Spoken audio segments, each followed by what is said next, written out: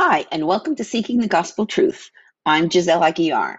We've been going through the Old Testament, seeing how Jesus and his gospel factors into every story.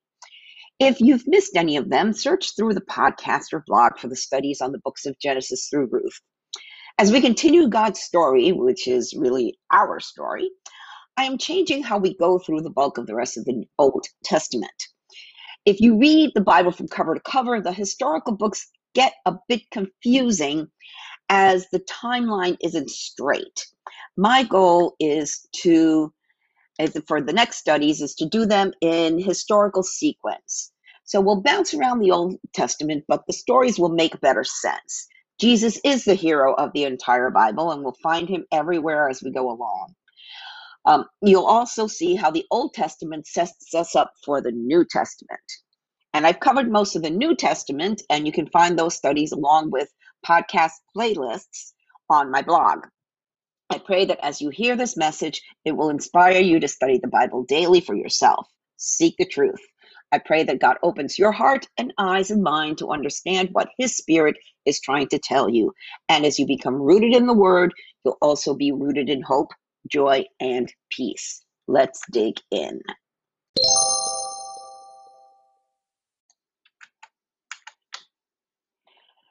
Isaiah 13 and 14. When will the epic fall of Babylon and the evil one happen? Isaiah now turns to warnings and prophecies of the downfalls of Babylon, the Philistines, the Assyrians, and Lucifer himself. In the next few chapters, 13 to 23, he prophesies against the nations. As you will see, his writing is very descriptive, very colorful, and very direct.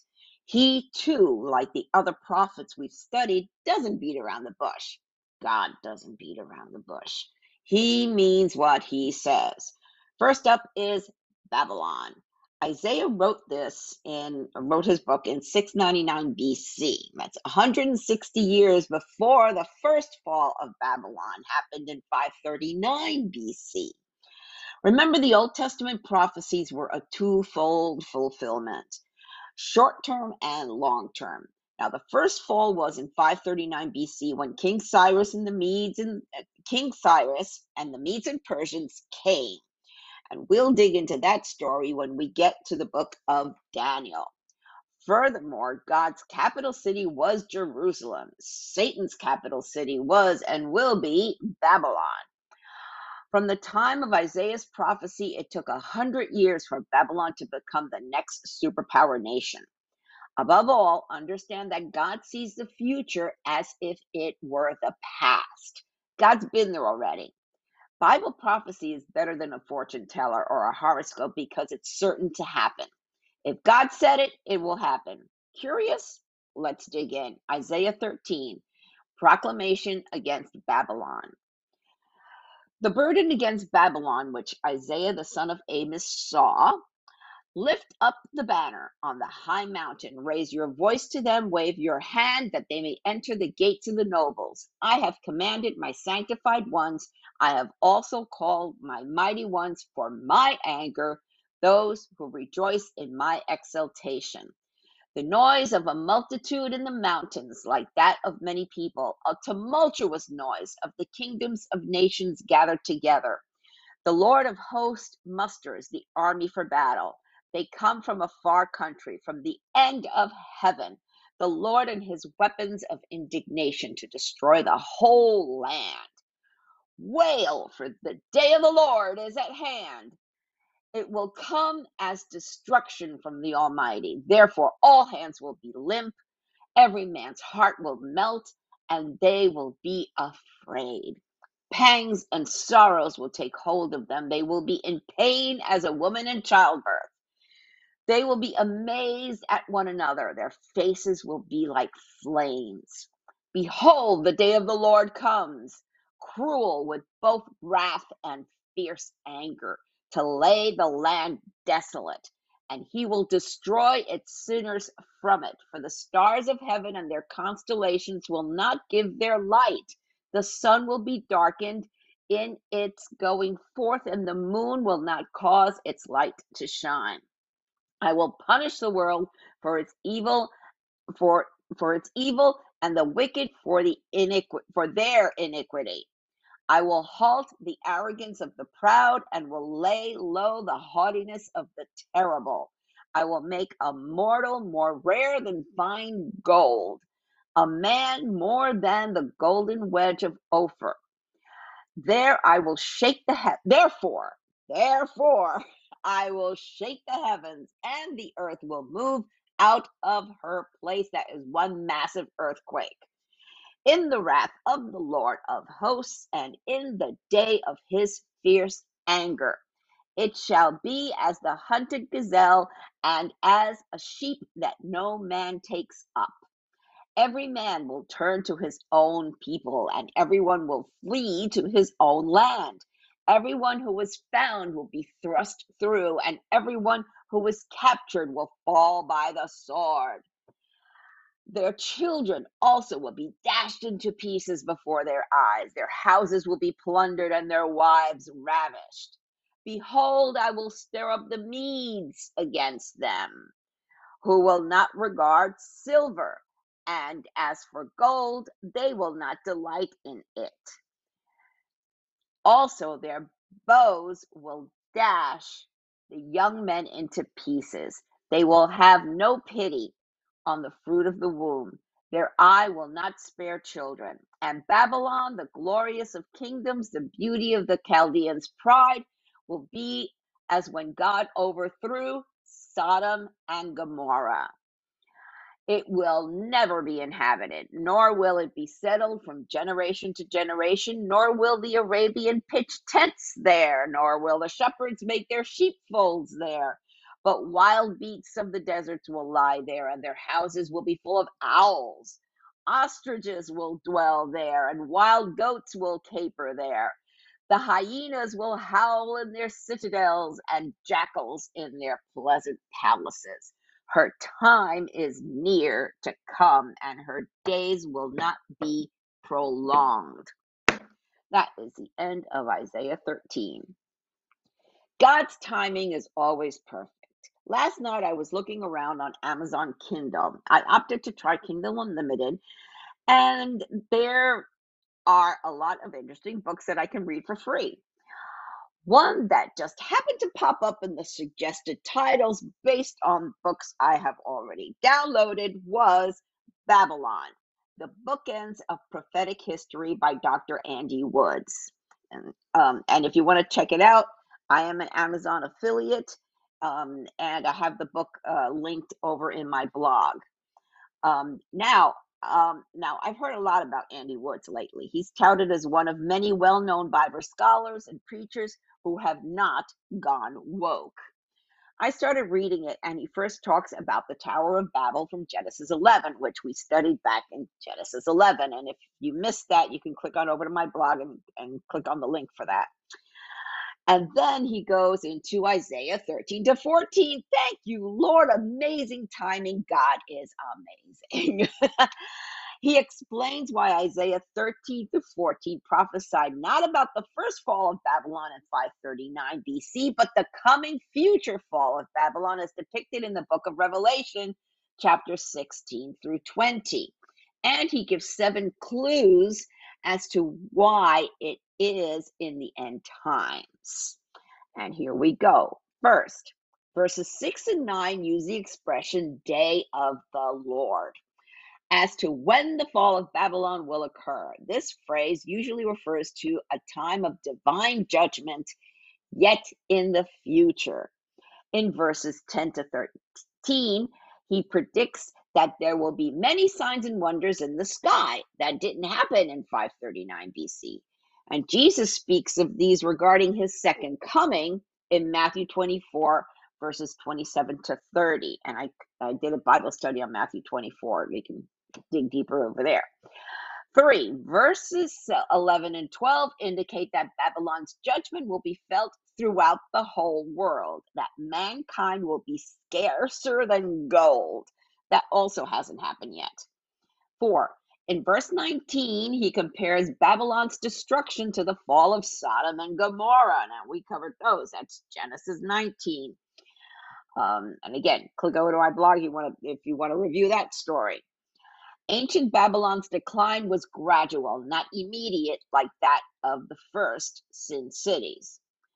5, verses 20 and 22 say that Babylon will never be inhabited again. Yet it's been inhabited several times. Even Saddam Hussein tried to rebuild Babylon, which is 62 miles from Baghdad, and even tried to reconstruct the famous Hanging Gardens pictured on the top of my blog. You can click on over to take a look at that. And we know what happened to him. 6. In verse 14, now we're going into chapter 14, which we'll read in a minute. In verses 5 through 8, Isaiah says that there will be a time of global peace. That definitely hasn't happened yet. Finally, in Isaiah in chapter 14, 1 through 4, foretells of Israel's spiritual restoration that will happen right after Babylon's demise. And Paul even writes about this in Romans 11, 26 to 27. Well, let's check out chapter 14. For the Lord will have mercy on Jacob and will still choose Israel and settle them in their own land. The strangers will be joined with them, and they will cling to the house of Jacob.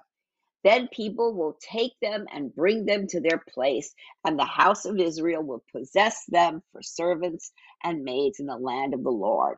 They will take them captive, whose captives they are, and rule over their oppressors. The fall of the king of Babylon. Now, this is the king of Babylon, okay, which is, I guess it could be the Antichrist, because if this is the future one, the king of Babylon will be the Antichrist. Verse 3. It shall come to pass in the day the Lord gives you rest from your sorrow and from your fear and the hard bondage in which you were made to serve, that you will take up this proverb against the king of Babylon and say, how the oppressor has ceased, the golden city ceased. The Lord has broken the staff of the wicked, the scepter of the rulers. He who struck the people in wrath will with a continual stroke. He who ruled the nations in anger is persecuted, and no one hinders. The whole earth is at rest and quiet. They break forth into singing. Indeed, the cypress trees rejoice over you, and the cedars of Lebanon, saying, since you were cut down, no woodsman has come up against us. Hell, or Sheol in Hebrew, from beneath is excited about you to meet you at your coming. It stirs up the dead for you. All the chief ones of the earth it has raised up from their thrones, all the kings of the nations. They all shall speak and say to you, have you also become as weak as we? Have you become like us? Your pomp is brought down to Sheol. That's humbling. And the sound of your stringed instruments, the maggot is spread under you, and worms cover you. You. The fall of Lucifer, verse 12. How you are fallen from heaven, O Lucifer, son of the morning. How you are cut down to the ground, you who weakened the nations, for you have said in your heart, I will ascend into heaven. I will exalt my throne above the stars of God. I will also sit on the mount of the congregation on the farther sides of the north. I will ascend above the heights of the clouds. I will be like the Most High. Yet you shall be brought down to Sheol, to the lowest depths of the pit. Those who see you will gaze at you and consider you, saying, is this the man who made the earth tremble, who shook kingdoms, who made the world as a wilderness and destroyed its cities, who did not open the house of his prisoners? All the kings of the nations, all of them sleep in glory, everyone in his house. But you are cast out of your grave like an abominable branch, like the garment of those who are slain, thrust though with a sword, who go down to the stones of the pit like a corpse trodden underfoot. You will not be joined with them in burial, because you have destroyed your land and slain your people. The brood of evildoers shall never be named.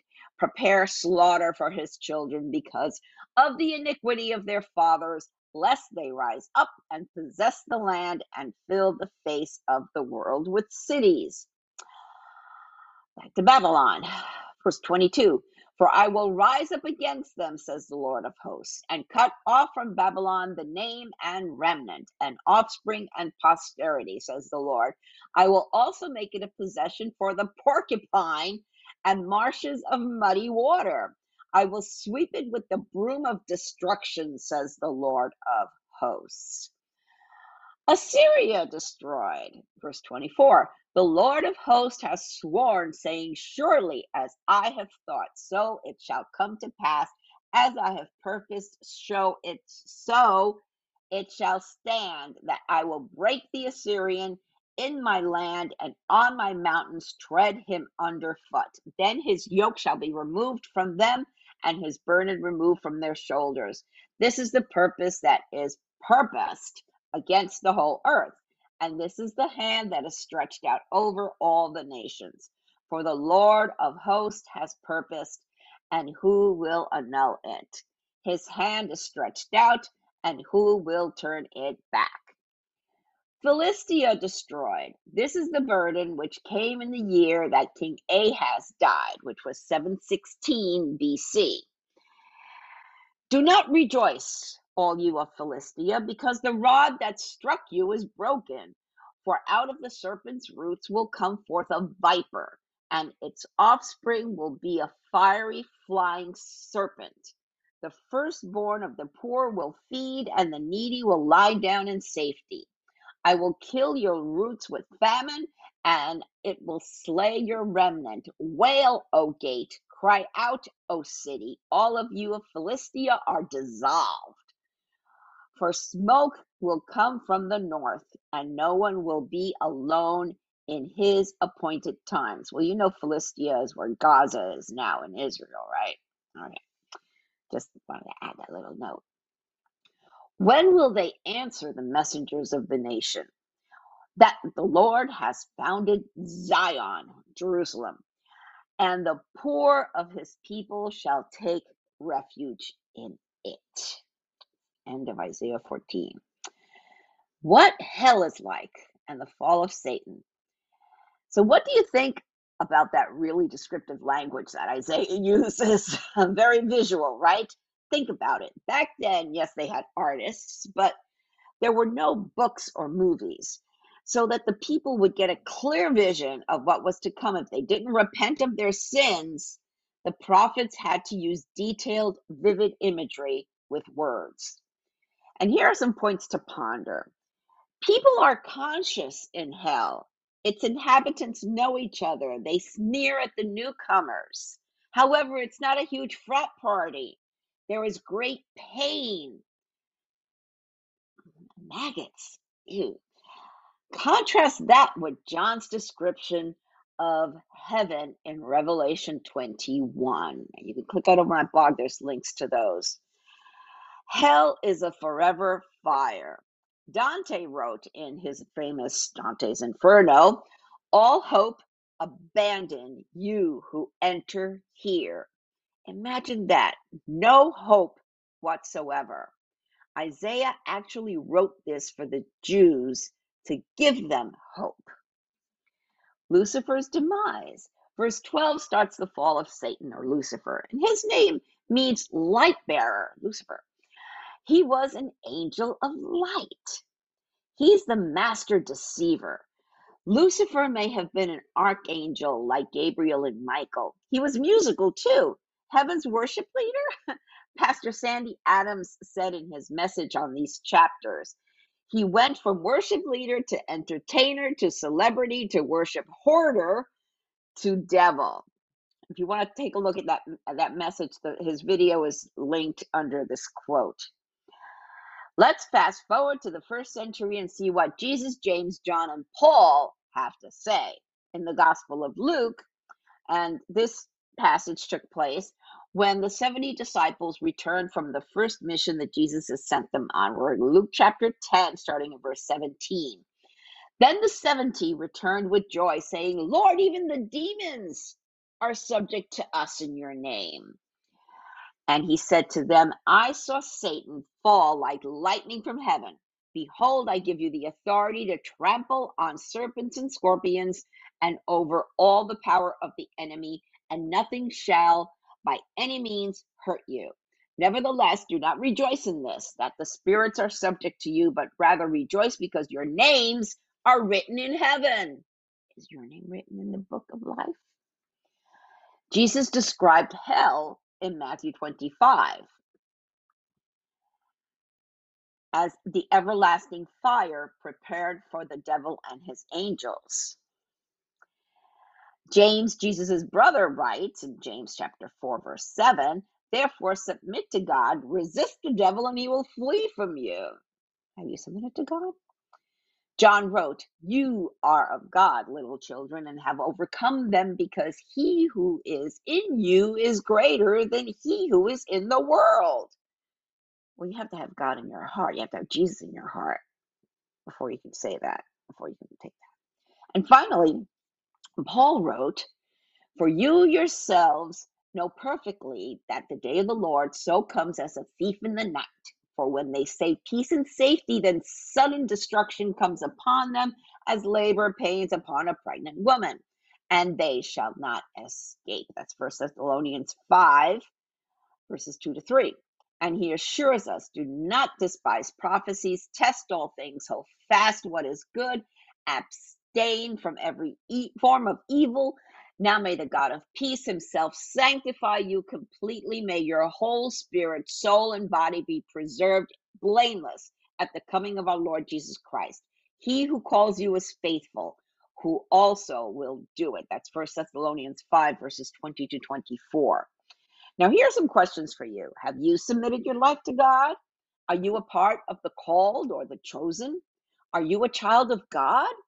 Do you have the assurance and confident hope that when you die, you'll be in heaven with Jesus? Where would you rather spend eternity, heaven or hell? If your answers are no or I'm not sure, then you haven't accepted the true salvation of Jesus Christ. If you're not sure if you're saved or not, if you truly want to be born again and have the assurance of salvation, receive the Holy Spirit and get a one-way, nonstop ticket to heaven after you die, or that you won't be left behind at the rapture, what you have to do is invite Jesus into your heart and receive the gift and confident hope of eternal life. If you don't know what to say, if you don't know what to do, there's a prayer in the show notes, or you can click on over my blog and click where it says how to invite Jesus into your heart. And in the bottom of today's blog, I have 2 songs, videos embedded there. Check them out. Soli Deo Gloria. To God alone be the glory.